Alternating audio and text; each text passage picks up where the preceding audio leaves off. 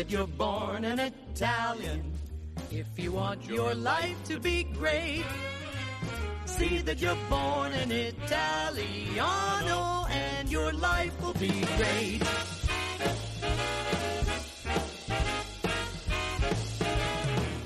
From the moment you're a small bambino, you eat pizza, you drink vino. Then they make you roly-poly. You get stuffed with ravioli. If your mama's a paisano, you will have the world on a plate. So see that you're born an Italiano, and your life will be great. Welcome back, everybody, to another episode of the Italian American Podcast. I'm your host, John Viola. Very, very happy to be joined again today by the notorious POB, the Italian American Wikipedia himself, my man Patrick O'Boyle, and our associate producer, the woman who keeps all of this running, Ms. Stephanie Longo, coming to us from Scranton, Pennsylvania, as usual. So, guys, good to be back together again. We have a great show today, one in which both of you are very, very close friends of our guest. And as we were saying off mic, an Italian-American of prominence who I have yet to have the opportunity to interact with. So it's great to make an introduction to Michael Castaldo today. You guys both know him pretty well. He is the bomb. Mm-hmm. I agree. He is one of the greatest Italian-American. I know he's Italian-Canadian, but for today, he's Italian-American. But no, you're an American now. I mean, you're here long enough. He's one of the greatest Italian-American entertainers, without doubt, without question, the king. And I'm going to tell my story real quick of how I know him, because Michael did one of the most amazing, kind gestures I have ever seen anyone do when I was the editor of the Suburban newspaper. So that was the newspaper covering the Clark Summit area. I want to say maybe 8 years ago-ish, in that time frame. Michael came and did a free benefit concert for the Clark Summit group that was trying to take over the fire department that had closed to make a community learning center. And the community learning center now does exist up there, but Michael came for an Italian heritage celebration. I was told, find entertainment, and I'm messaging all over the place. And he's like, I'm just going to do it because this is to help out veterans. This is to help out a community. And I'm just going to come up there. He footed the bill for his entire trip. He came and performed free for everybody. And people still talk about that concert to this day up there. And it's 8 years later.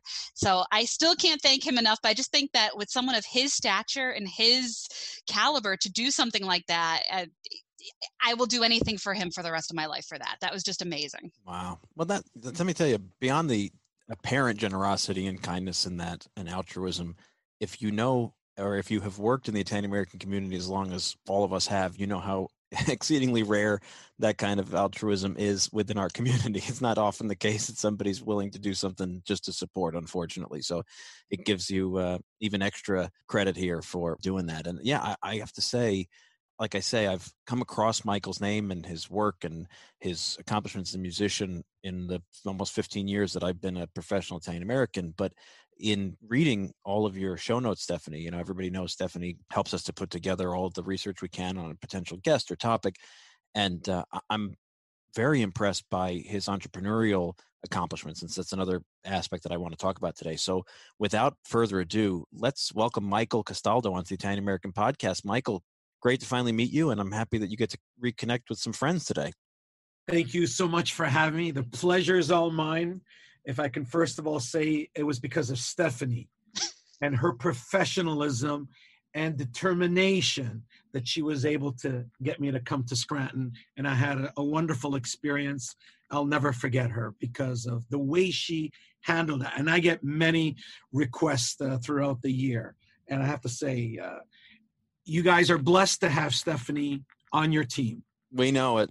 I'm the blessed one. I love these guys. Yes. No, that's true. You are the blessed one. I agree with that. There's nothing I would not do for John and Pat, and they know that, but they don't take advantage of that. That's just, I love them to pieces. Well, we're still young in the relationship, Stephanie. No, I'm sure at some point we'll be asking you for something whacked out. Yeah, but I'll still do it. That's the thing. Yeah, but we have nice whacked out. Yeah. They take Italian requests. Yeah, that's true. They're like, I heard somebody has good meatballs. Go check it out. Like, it's not like, Yeah. you know, it's the kind of stuff you want to kind of do anyway, and we just had to nudge you. Yeah, it's not like you're picking up dry cleaning. No. No. But I would do that still. I Like, know. that's the thing. You are the straw that stirs the drink. I don't think we'd be doing these without Stephanie keeping us Aw. moving and keeping us organized. And Patrick, we love him because of his long speeches at award presentation. Yeah, I do give a lot of speeches. Have you guys witnessed Patrick doing those things? Oh, I had the opportunity to do that, and he had me rolling. I mean, I'm telling you, I think he missed his calling. yes. He shouldn't have been an attorney. He should have been a comedian. He is that good. Thank you. He could have been the Italian American Johnny Carson. Yes. Exactly. Yes. Yes. That would have that's been the Pat. greatest. Charlie Rose, we can't say him anymore, but Johnny Carson was a lot more fun. The greatest moments of my life as a child and in high school were watching Johnny Carson. I do have to say, though, I mean, we want to really get to know Michael and talk about some of this amazing stuff in your bio, but you bring up Pat's speeches, I have to say, and I might have told these stories on the air before, but first and foremost, I think I was an honoree at the Italian Tribune annual dinner many years ago now, and Pat was serving as the MC, and he was filling in for Uncle Floyd, who does it every year and who's got And that is a big deal. huge, If you're not from the especially New York metro area, you're like, who's Uncle Floyd? If there's someone who can fill Uncle Floyd's shoes, it's Pat. Thank you. Thank you. I think you're right. Thank you. It was a daunting task because he's been doing it for like 30 years and he's got a huge following. And Pat got up there, and I remember I was seated next to, and Pat, you might have been the honoree, I don't remember, but I was seated next to the Consul General from Italy to New York. And she was a wonderful lady, did a lot of great here. She in the looked New like she York was area. sucking turpentine when she was on that day. Yeah, she was not very comfortable with the sort of humorous aspects to the night. We were on a dais, and Pat went into this amazing diatribe about getting picked on for having an Irish last name and all the ways that people know he's Italian. And I mean, people were falling out of their seats. It was one of the most enjoyable soliloquies, monologues I've ever been a part of. And she definitely was having a hard time keeping her straight face and not cracking, but she wouldn't crack. She was very diplomatic, I guess. But yeah, he had the whole audience going. And then, of course, as one of the best men at my wedding, his wedding speech is still something that most people who were there will approach me about. And if they know Pat, they'll just bask in how brilliant it was. And if they don't know Pat, they will ask about him. How's that best man? He was just so funny. And so That speech was an experience in every sense of the word. do you know you wrote it there at the wedding? On and a cocktail napkin. You wrote it on you wrote it on the back of multiple versions of the menu card, and somebody put them in the booster bag somehow. And so we were going through all of our envelopes the next day, and I'm like, what is this? This is like 6 menus, and it was your notes. I know your handwriting well by now, and I saved them because it was just such a great speech. I wanted to have it forever. Oh, John, that's fantastic. What a great story. What That's a great story. Somebody put his speech in the booster bag. Wow. How symbolic. It was a treasure, so they gave it to you in our booster Yeah, bag. that's true. I love it. And John, that speech is now priceless. It you is spent all priceless. the money. Bravo. Yes. It holds a near and dear spot to my heart. And at my wedding, I'm like huge on family traditions. My grandmother brought us my great-grandmother's booster bag that like all of my family had used, and somehow it got left at my parents' house. So my grandmother was in charge of the booster bag. She would not let anybody else do it, and we had to find an emergency replacement. So we actually got our boosts in a pillowcase, but like not like a pillowcase like a regular pillow, like the bag that a pillow comes in. So it had like the name on the top and a zipper and everything, and that's what we took home our boosters in. But it worked, and I guess the family heirloom was protected for the next generation. So Why don't we make a podcast booster bag we that should. people could That'd buy be for their cool. weddings? The Italian American podcast. There's so many stories about that, I'm sure. Yeah, I mean, it's the first episode we ever did, actually, when Pat and Rosella and I joined on to the team here about wedding traditions and how much you put in the envelope. And it's huge. It's a huge part of who we are psychologically. And actually, Michael, you come to us from Calabria originally by way of Toronto, Canada, Yes. which, for those of us who have been around Toronto or the Italo-Canadian community, you guys have a much younger immigration community and sometimes even more passionately kept traditions. So are you in the United States Yes. part-time? Where are you now? I'm in Manhattan. I'm in New York. I've been here for 35 years now after graduating from music school in Boston. But my family still resides in Toronto. My mom is still with us, and my siblings are there. Haven't seen them in the past 18 months. Wow. And I look forward to seeing them as soon as the U.S.-Canadian border opens up. Yeah, let's pray that soon. Yeah. I was reminded of Canada by the boosted bag because we've had that conversation with a bunch of Italo-Canadians, and some Italian-American families don't keep even these traditions, but in Canada, I think if you had a wedding without a boosted bag, it would be like a shock. Yeah. I think that's still a real big deal up there. And there's a ledger kept as well too. Oh yeah, we have it. My mother's got hers from '68. My friend's grandmother had hers from 1939. Oh my gosh. My mother's top envelope in 1968 was $75. She got from her godmother. Wow. That was a big deal, my mother said. Well, I told you guys I've never been to a wedding before. I can't believe you've never been to a wedding. The only story that I know is that in World War II, when my aunt and uncle, so my Aunt Jenny and my Uncle John, they got married, their reception was at a beer garden here locally. And the most money that they received, because it was the World War II era, was like $2 in the busta. Wow. But that was a lot of money. It was a lot of money back then. My grandmother told me during the Depression, the Italians used to put a nickel in the envelope. That's why they needed the booster bags, because it was full of change. But see, what my grandmother told me is that it was kind of like Italy. Like, you would have the wedding and the immediate family would eat and stuff. And then they would just get a band and then like kegs of beer and barrels of wine and cookies. And then they have a party for like 1,000 people all night long. So people would just walk in off the street into these weddings and they would just put a nickel in the envelope. And it was because they all knew each other. It was like a neighborhood type of thing. But see, now I need a listener to invite me to their wedding just so I can say I've gone to a wedding. It's going to come. Yep. It will come. If you got a wedding coming up and you want the Italian American podcast present, let Stephanie know. And we will bring the first booster bag from the podcast. Yep. Yes. Now, in the States, if I'm not mistaken, the booster is given at the end of the wedding or at the beginning of the wedding. Refresh my memory. The end. The Italians got to give it the end because they're calculating how much they got to put in. They all go in blank checks. They give it at the end? Yeah. What do they do in Canada? In Canada, it's the receiving line. You give it at the beginning. That's a big commitment. Oh, that was smart. Yeah. That was very smart. You give it at the beginning. Maybe, traditions have changed in these past many years that I have not been back living there. When do they do it in Italy? At the end. Don't you get the bomboniera with it's kind of like the quid pro quo, isn't it? I think so, yeah.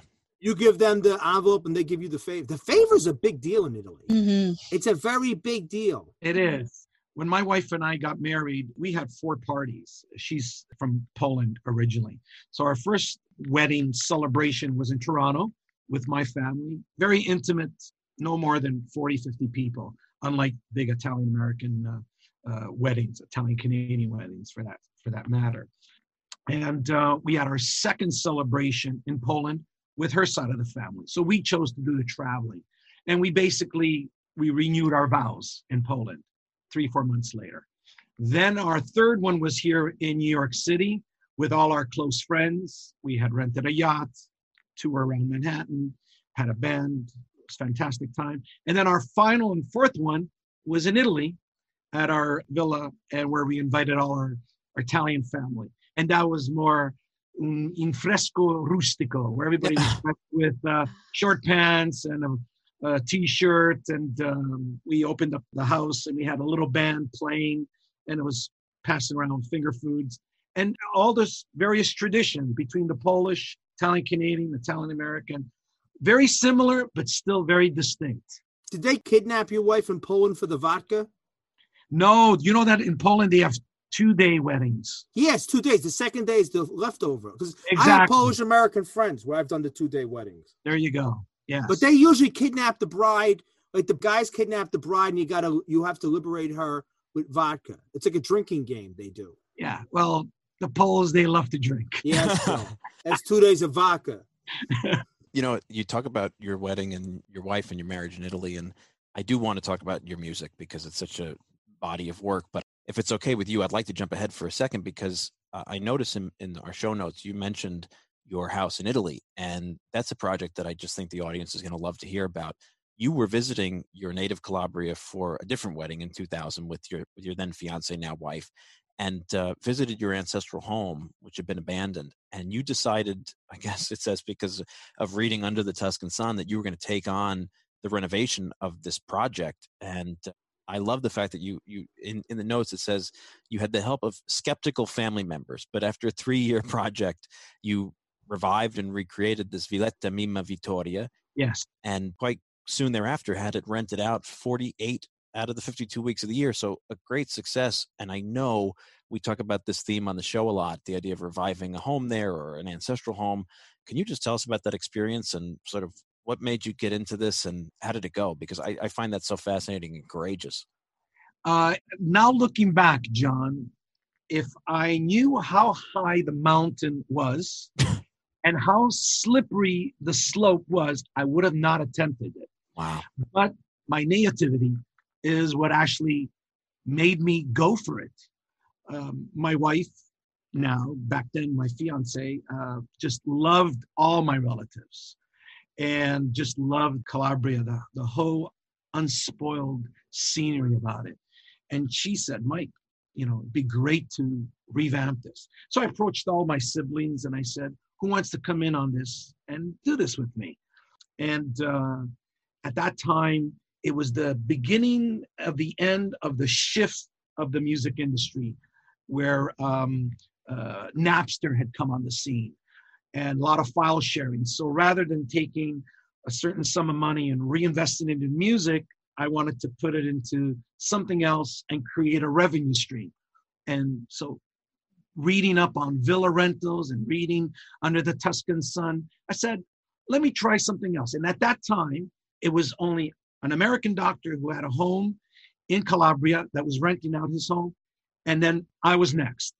I reviewed how the people who had Tuscan villa rentals were doing their business, learning all their mistakes and saying, okay, I don't want to do the same thing. So I spent quite a bit of years researching that.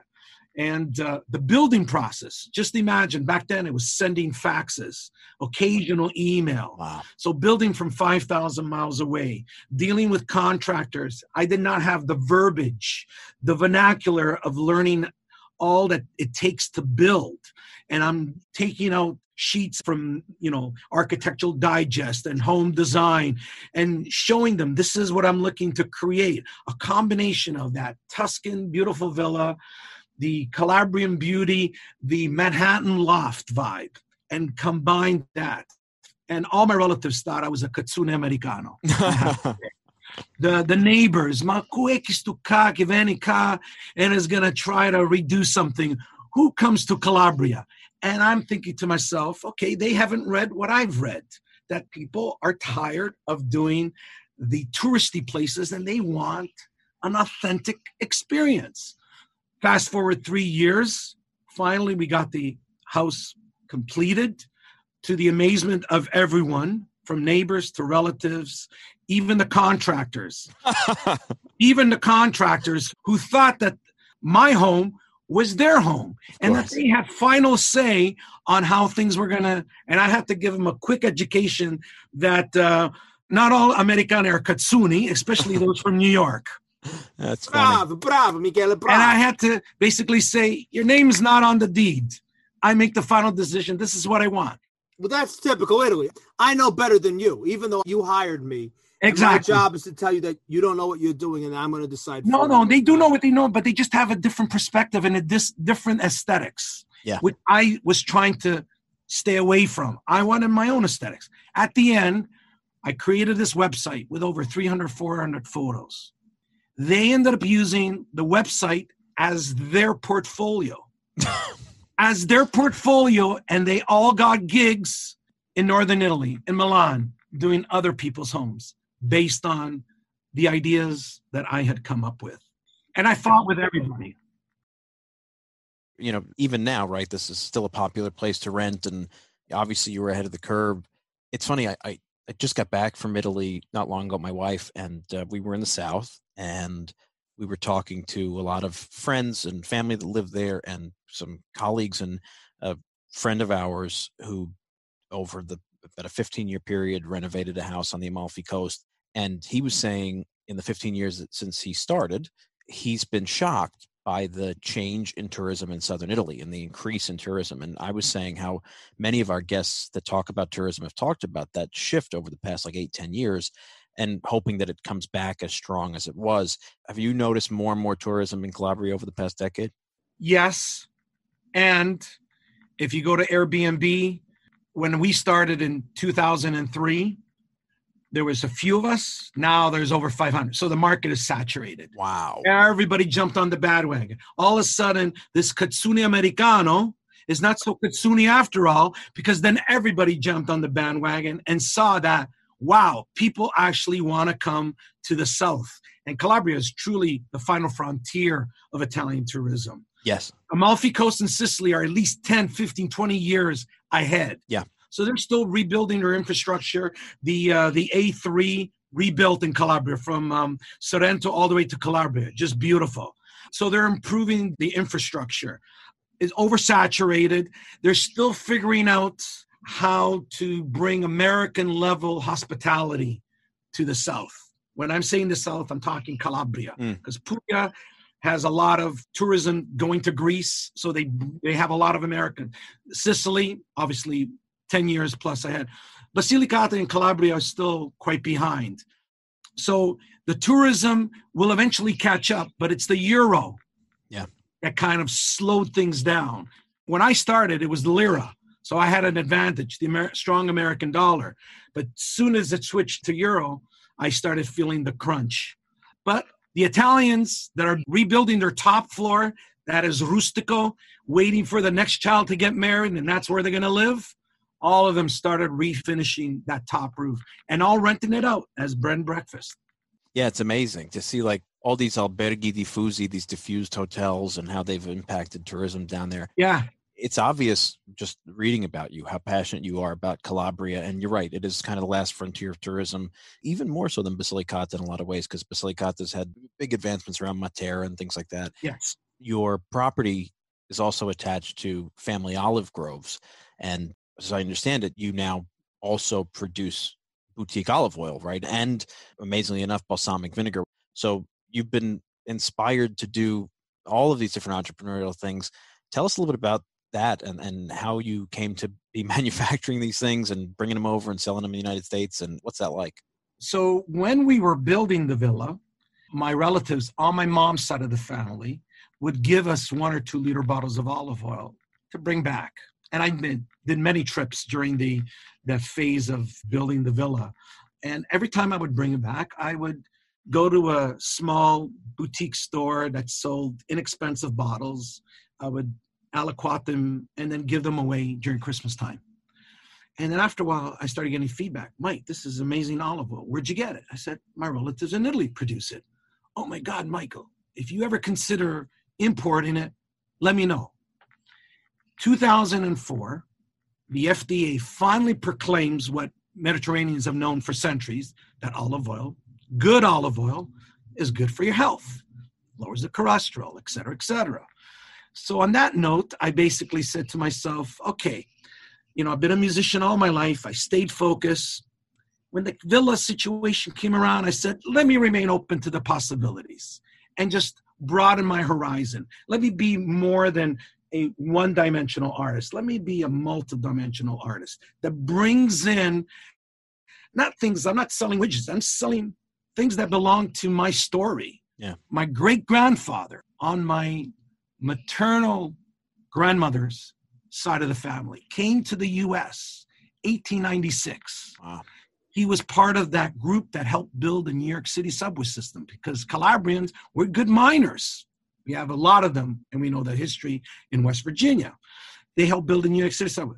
With savings in hand, after 7-8 years, he bought a plot of land that had olive trees.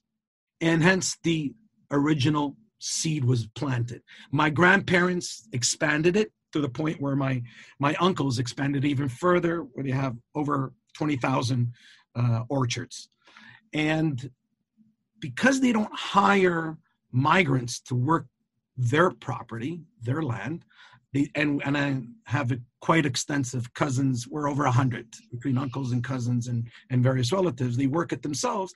I proposed to them. I said, I'd like to import this, but I want to do it differently than the way others. And I learned quickly how the farmer's market works, where the farmer gets paid in advance and knows what to plant in his field. And then the harvest comes, and then everyone who invested into their farmer's market cooperative would pick up their vegetables on a weekly, daily basis. So that's the way I designed it, as a cooperative. And I started with 25 of my closest friends. They all bought 2 10-liter cans. They shared it with their friends to the point where we have over 1,000 olive oil connoisseurs now. Wow. Throughout the US and Canada. I only import once a year. I start taking orders in August. We have a cutoff in October, and the oil arrives end of November, early December.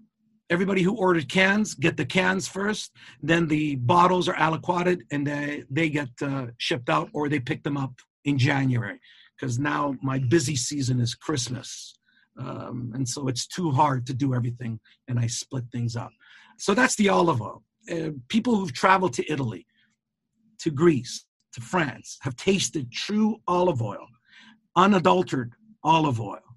Come back here, and then they taste what's in the supermarket.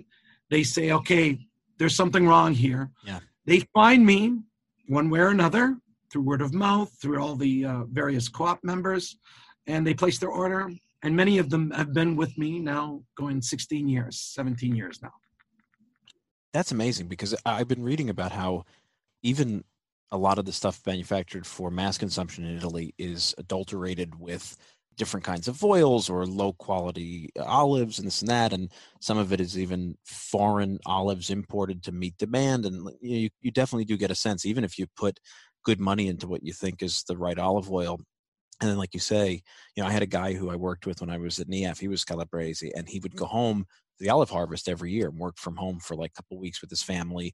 It was him, his mom, and his brothers.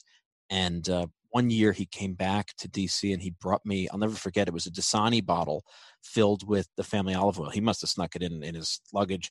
I savored every last drop of that olive oil, because it's just a totally different experience. And the fact that you can bring it in such a professional way to the US and to, like you say, create connoisseurs, it's once you go to that kind of stuff, you don't go back. And the Calabrese version is fantastic. And again, because of its sort of last frontier status, doesn't get the recognition that it deserves, Yeah, and if you think about the region of Puglia and Calabria combined, they produce more than 50% of the olive oil produced in all of Italy. Wow. Because the Tuscans are so savvy in marketing, a lot of the oil from the south gets shipped to the north. The northerners mix it with theirs, put it in fancy bottles, know how to market it, and sell it for 3 times, 4 times the amount that it would normally go.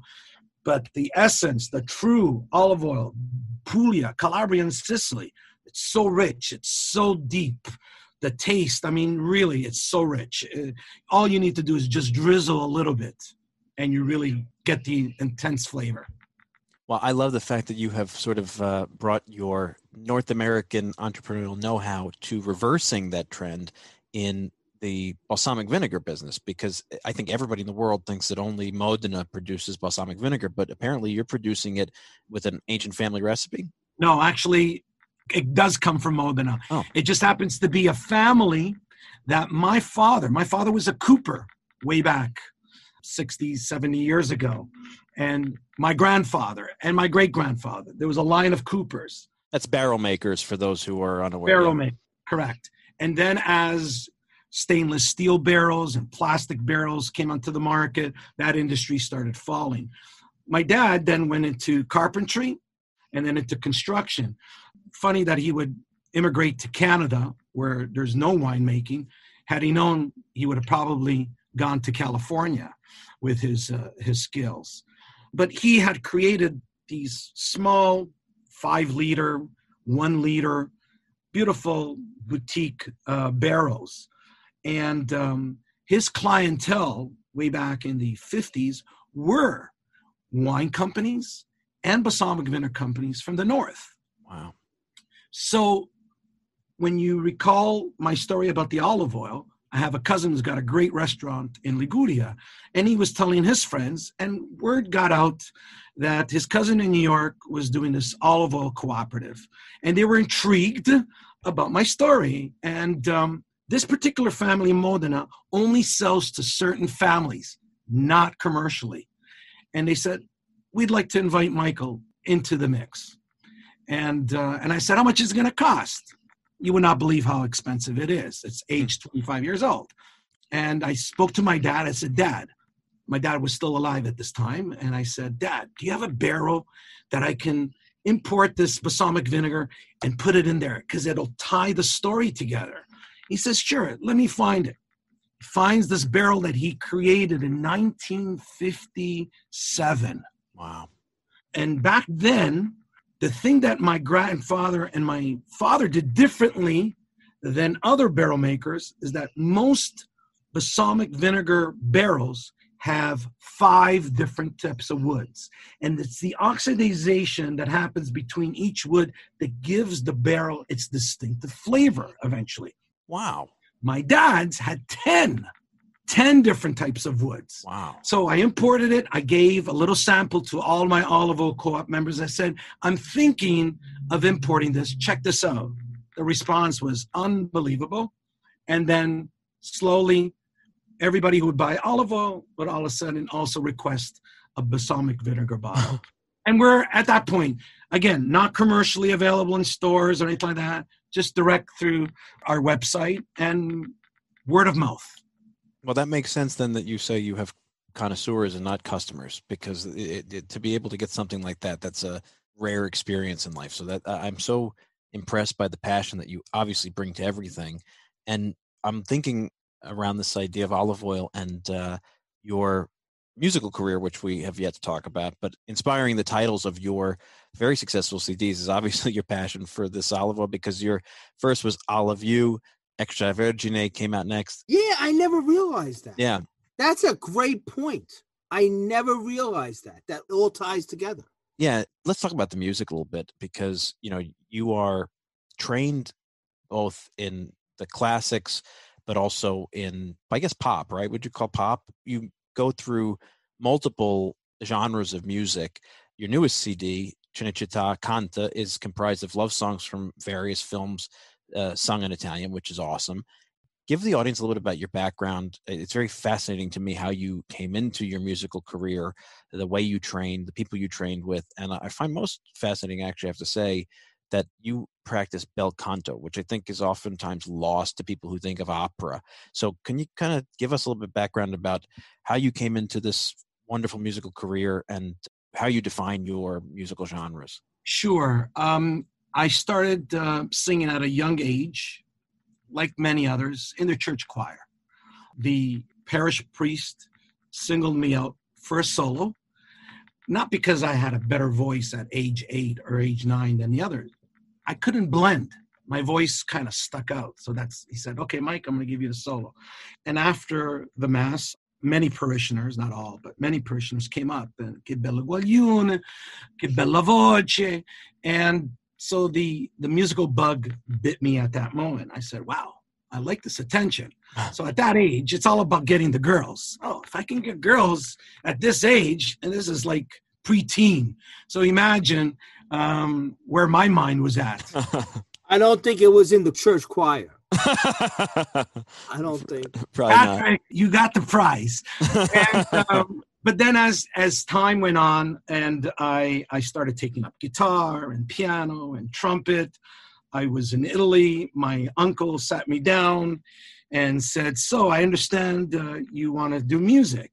And I said, yes. He says, are you aware that many musicians can't make it, or they go broke, or they have to have other jobs to survive? And I said, no, I didn't know that. And he says, well, I'm telling you, to be respected in this field, you need to be not only talented, but you have to have skills that are marketable. And you have to be respected within your own community. And to be respected in your own community, that means you got to learn the language of music. He says, you know where the piano was invented? I said, Italy? He says, correct. He says, you know where the violin was invented? Italy? Yes. So he says, I think you should think about, after high school, going into a conservatory, truly learning your craft. How many people have their uncle, who's not in the music industry at all, but so wise beyond his years, say, study and learn the language of music. So at least at the very minimum, you can support yourself. If you become famous, if there's an attraction to your music and to your artistry, that's a bonus, but at least you can work inside the music industry. So I took that to heart. I ended up auditioning and studying at Berklee College of Music in Boston, which is known for attracting a lot of international students, primarily in the genre of jazz. How does classical and jazz come together? Well, my audition piece was a liturgical song, Panis Angelicus. One of my all-time favorite songs. One of the songs that my vocal teacher at that time suggested that I learn. And I studied with a protege of the great Enrico Caruso. His name was Maestro Pisapia, Neapolitan. Oh, that's like Smith in Naples. Pisapia. What do you? You know the comedian Totò? Of course. Antonio Di Curtis is his real name. Totò by his artistic name. He looked like him, and he was so dramatic. So I learned so much from him. And so I started taking songwriting classes and started to composing at a young age. And so Berklee was the right choice. I could have gone to Juilliard or other conservatories, but I knew I wanted to go into production as well. And Berklee kind of gapped classical, jazz, and pop and songwriting at that time when I was there in the mid-'80s. Bel canto is a kissing cousin to opera. Opera training is 10 plus years to sing without a microphone to the back of the theater. Bel canto, you train to sing Neapolitan songs, to sing cabaret, to sing Broadway.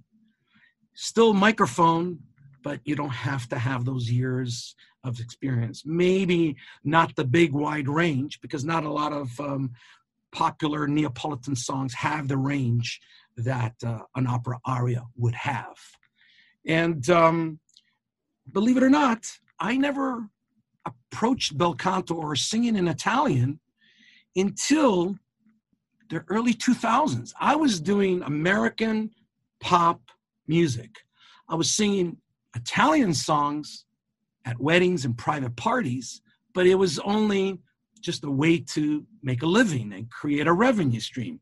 But my thing was following a pop career until a good friend up in Canada said, Mike, my dad passed away and he loved your music and he loved the way you sang in Italian.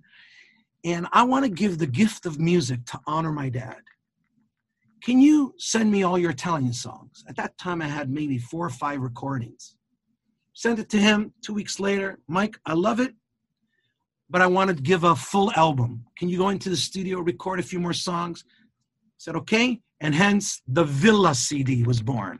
A recording that took place over a period of 10 years. And the response after he printed up 300 CDs. And the feedback that he was getting afterwards, he says, Mike, I know that you love doing your original music, but you're missing the mark here. You got to put out this CD commercially. I tested it in New York. The feedback was positive. I never looked back. Wow. Now I have 7 CDs in that vibe, in that style. I owe a lot of it to Andrea Bocelli because he made what was not so cool all of a sudden cool because of his Conte Partirò. Not only Italians, but Italophiles, people who love the Italian culture, the Italian language, who love those arias. He made it popular. You know how many people are now having careers because of his career? Oh, I could only imagine. I'm one of them. Yeah, that's so true. I'm like a little squirrel running around collecting all the nuts that he drops. Ah, summer. The time to get out and enjoy a little aperitivo picnic. Why not celebrate your Italian-American pride too and enter for your chance to win a Mediaset Italia picnic pack to take with you? It's easy. Just snap a pic that says Italian-American to you, post it to Instagram, and tag it with the hashtag #IHeartMediasetItalia. Be sure to also follow at Mediaset USA, and you can win a picnic prize pack sent to you in the mail. New winners will be chosen every week. The picnic prize pack includes a picnic basket and blanket, a meat and cheese board, plates, utensil set, a pair of wine goblets, and a wine opener. Check out and follow at Mediaset Italia USA on Instagram to find out more. And after a long afternoon picnic, return home and enjoy summer entertainment on Mediaset Italia. There are new episodes of Temptation Island, Avanti un Altro, and Ciao Darwin, and drama series Mas Antonio premieres in July. Why do you think this stuff has crossed over? What's changed? How did it become cool? I mean, I know his talent is a great carrier, but there's got to be something about introducing it to people who have not been around this kind of stuff. It was that song because it gave you the essence of a Puccini song. You couldn't put your finger on it, but the melody was so classical, and it evoked this image of 100 years ago, of when O Sole Mio was composed, or Io Te Vorrei Avassa was composed, or Torna Sorrento, pre-1920s, before the big Italian immigration to the U.S. And for whatever reason, people were just drawn to that. And every artist has that one song that breaks their career. And he is the biggest classical selling artist of all time. Wow. He beat Pavarotti? Of course. Wow. Absolutely. Wow. And here's the irony, that Italians in Italy don't appreciate Bocelli as much as Italian Americans, Italian Canadians, Italian Australians, Italians outside of Italy, and Italophiles. He sold over 80 million, now probably over 100 million CDs. It can't be all Italians who are buying his CD. Sure. Anyone who is just thinking of romanticizing about Italy, they just love the Italian culture so much. They ate it up. Anytime he's on PBS, there's a spike that I see on my Spotify, YouTube, because of him. Wow. There's a ripple effect. Every time he's on TV, people just can't have enough. They want it. They can't afford it. They go to Michael Castaldo. They go to the other artists. They go to many other tenors out there, believe it or not. That's really amazing. It's interesting to me. It's funny. This morning, my wife and I had to move the car for New York City parking rules, which you live here, you get it.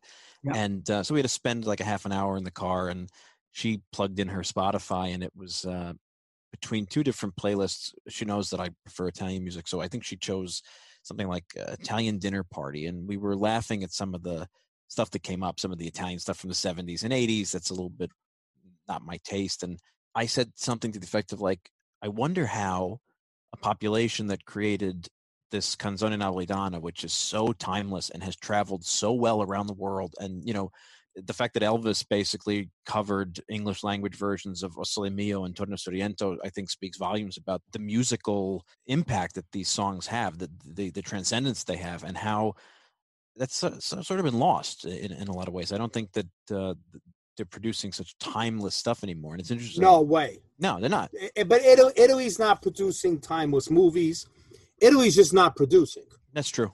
And that's a whole podcast. I've said I could do a whole series on that. I mean, the movies they made in the 50s. I mean, like, just in general, because the population decline is a big part of it, too. Yeah. But what about groups like Il Volo? Yeah, but they're covering that stuff. They're covering it, but it's still, but even some of the stuff that they're producing now, though, like some of their music, I think that's very timeless. There's this one song, Grande Amore. It doesn't compare, but at least it's something that's coming to this younger generation to maybe get them more involved. I see a lot of people when Il Volo comes to the United States on tour, like they're clamoring to get those tickets, or that's the thing that you watch when they have the PBS specials. And it's not the super timeless, but at least it's something bringing that glorious music to a new generation, I think.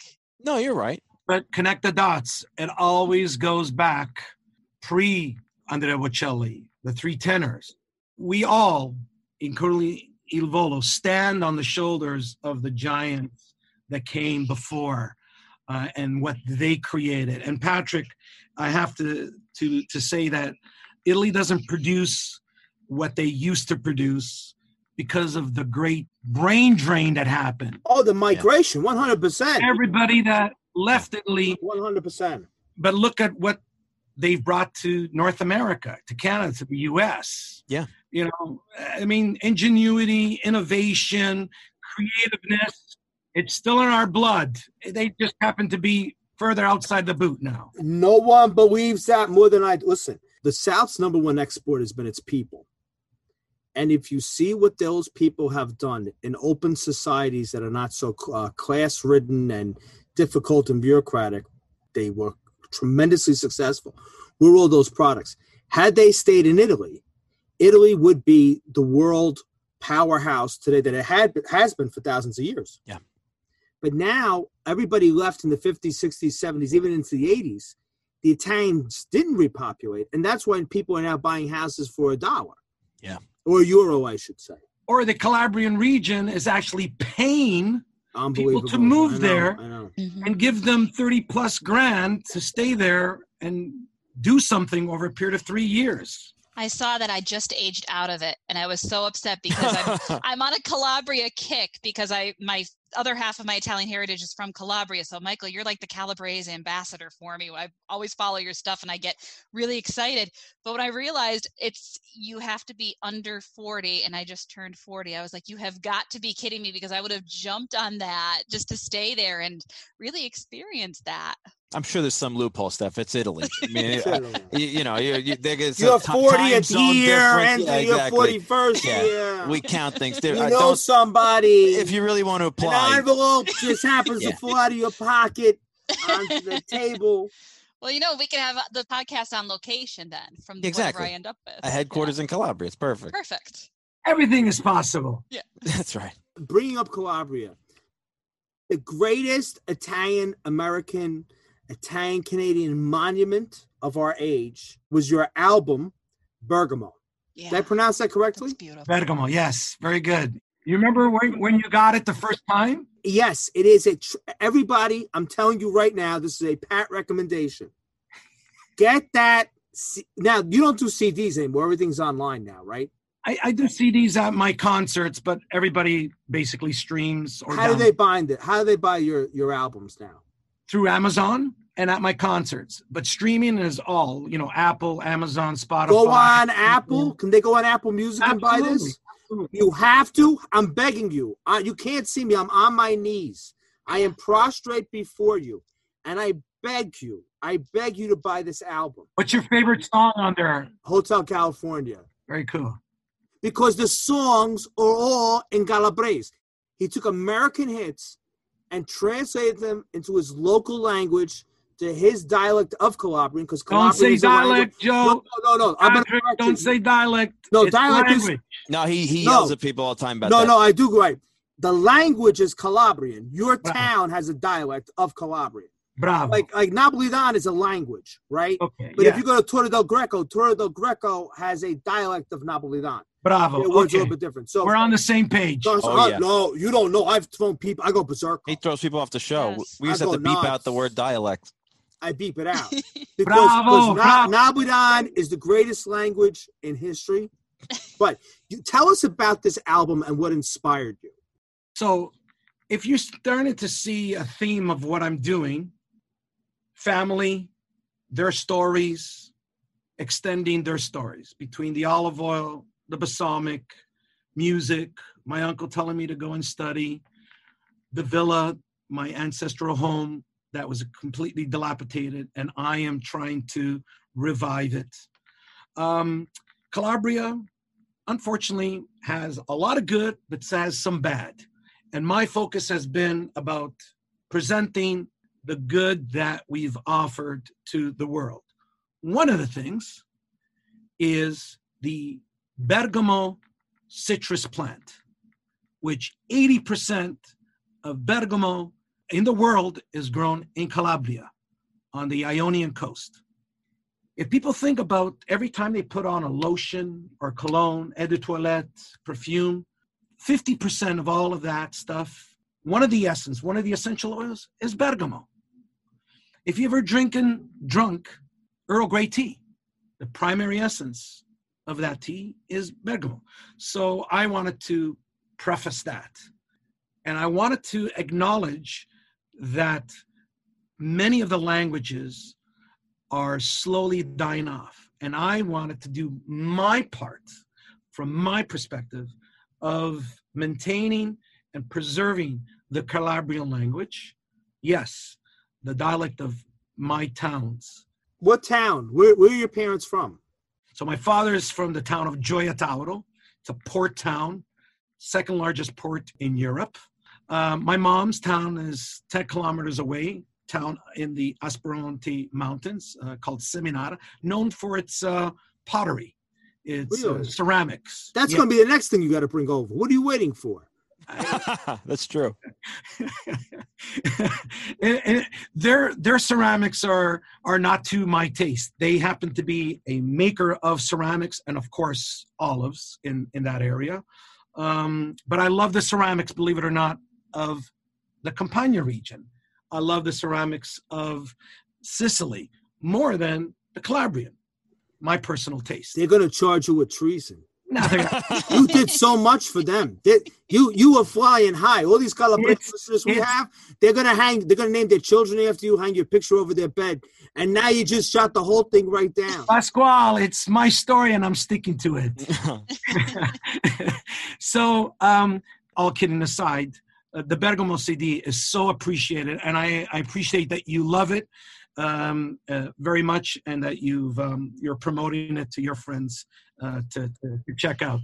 Michael, that's the CD that you handed to me personally in Clark Summit. That was the one that when we told you that we were Calabrese, you were like, you've got to hear this CD. And that's the one that I still have to this day. You signed it to me and it's cherished because I think that it's due to that CD that put me on my whole, I need to start learning the Southern Italian regional languages of my town's quest. So I can't thank you enough for that. It is a gorgeous CD. Anybody that's of Calabrese descent needs to listen to this because it's fantastic. It really brings you there. And didn't you, I feel like I remember when I first got it, there was like a bergamot scent inside the CD. A bergamot scent, yes. And a tea bag. Yep. And a Earl Grey tea bag stuck in between the jewel case. Yes. I remember that. And because of you, I even have like the bergamot essential oil that I put on in here during the day. Yeah. You know, it's so funny you say that. I was fascinated to find out not that long ago that the bergamoto oils have, I guess, cancer-fighting properties. And I've been reading a lot about the use of oil or the juice of the bergamotto, which is, you know, obviously the essential oil is the big product, but the juice, which is in some way a byproduct, actually has great cancer-fighting properties as well. And like you say, 80% comes from Calabria.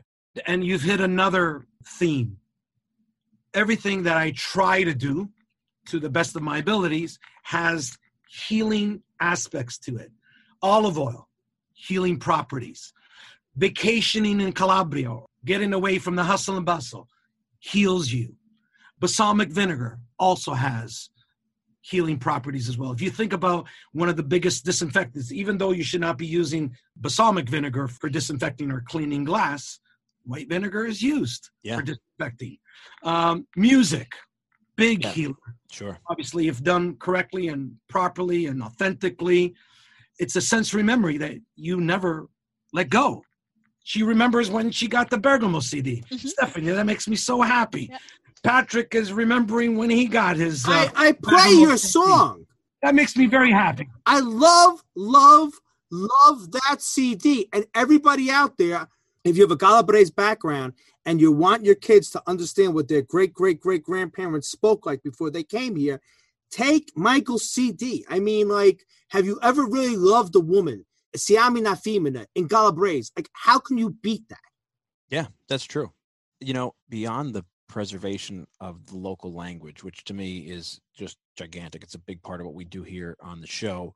I am always fascinated by Calabria as a place that is mysterious still to me, which is kind of unique in the south of Italy for me. So I relish the opportunity to read about it, learn about it, and to engage in its culture as best I can. And you've done an amazing job of being an ambassador for that. And I mean, gosh, there's so much more we could talk to you about from your life and your bio. Obviously, I mean, we could do this again, hopefully soon, because you are a great pleasure. I'm very sorry that we didn't have the chance to really meet and get to know each other earlier in my time at IAP. I'm glad we have done it now. And I'm certainly glad that you have made two very, very dear and very, very proud friends in Pat and Stephanie, because they just speak so highly of you. And I certainly understand why now. You're just a great pleasure. The pleasure's all mine. I appreciate you giving me this platform to share my story, my stories. I'm glad that Stephanie and Patrick are good friends and fans for life. And John, I look forward to connecting. So whenever you come into the city, in between appointments or whatever, we'll sit down and we'll break some bread together or have a coffee. That'd be great. Tell the audience where they can find your work and everything you're doing. What's the website Sure. and how they find you? My website is michaelcastaldo.com. You could spell Michael anyway, you'll get there. Facebook, social media, of course, you can follow me there, Twitter. And my music is available, CDs at my concerts, and Amazon, and streaming all the various digital platforms, Spotify, Apple, Amazon, Deezer, YouTube, of course, as well, too. Yeah. Highly recommended, not just for the musical talent and the great content, but for a great guy. So we're really happy to have spent the time together. And I know what I'm going to be listening to when we get off the call.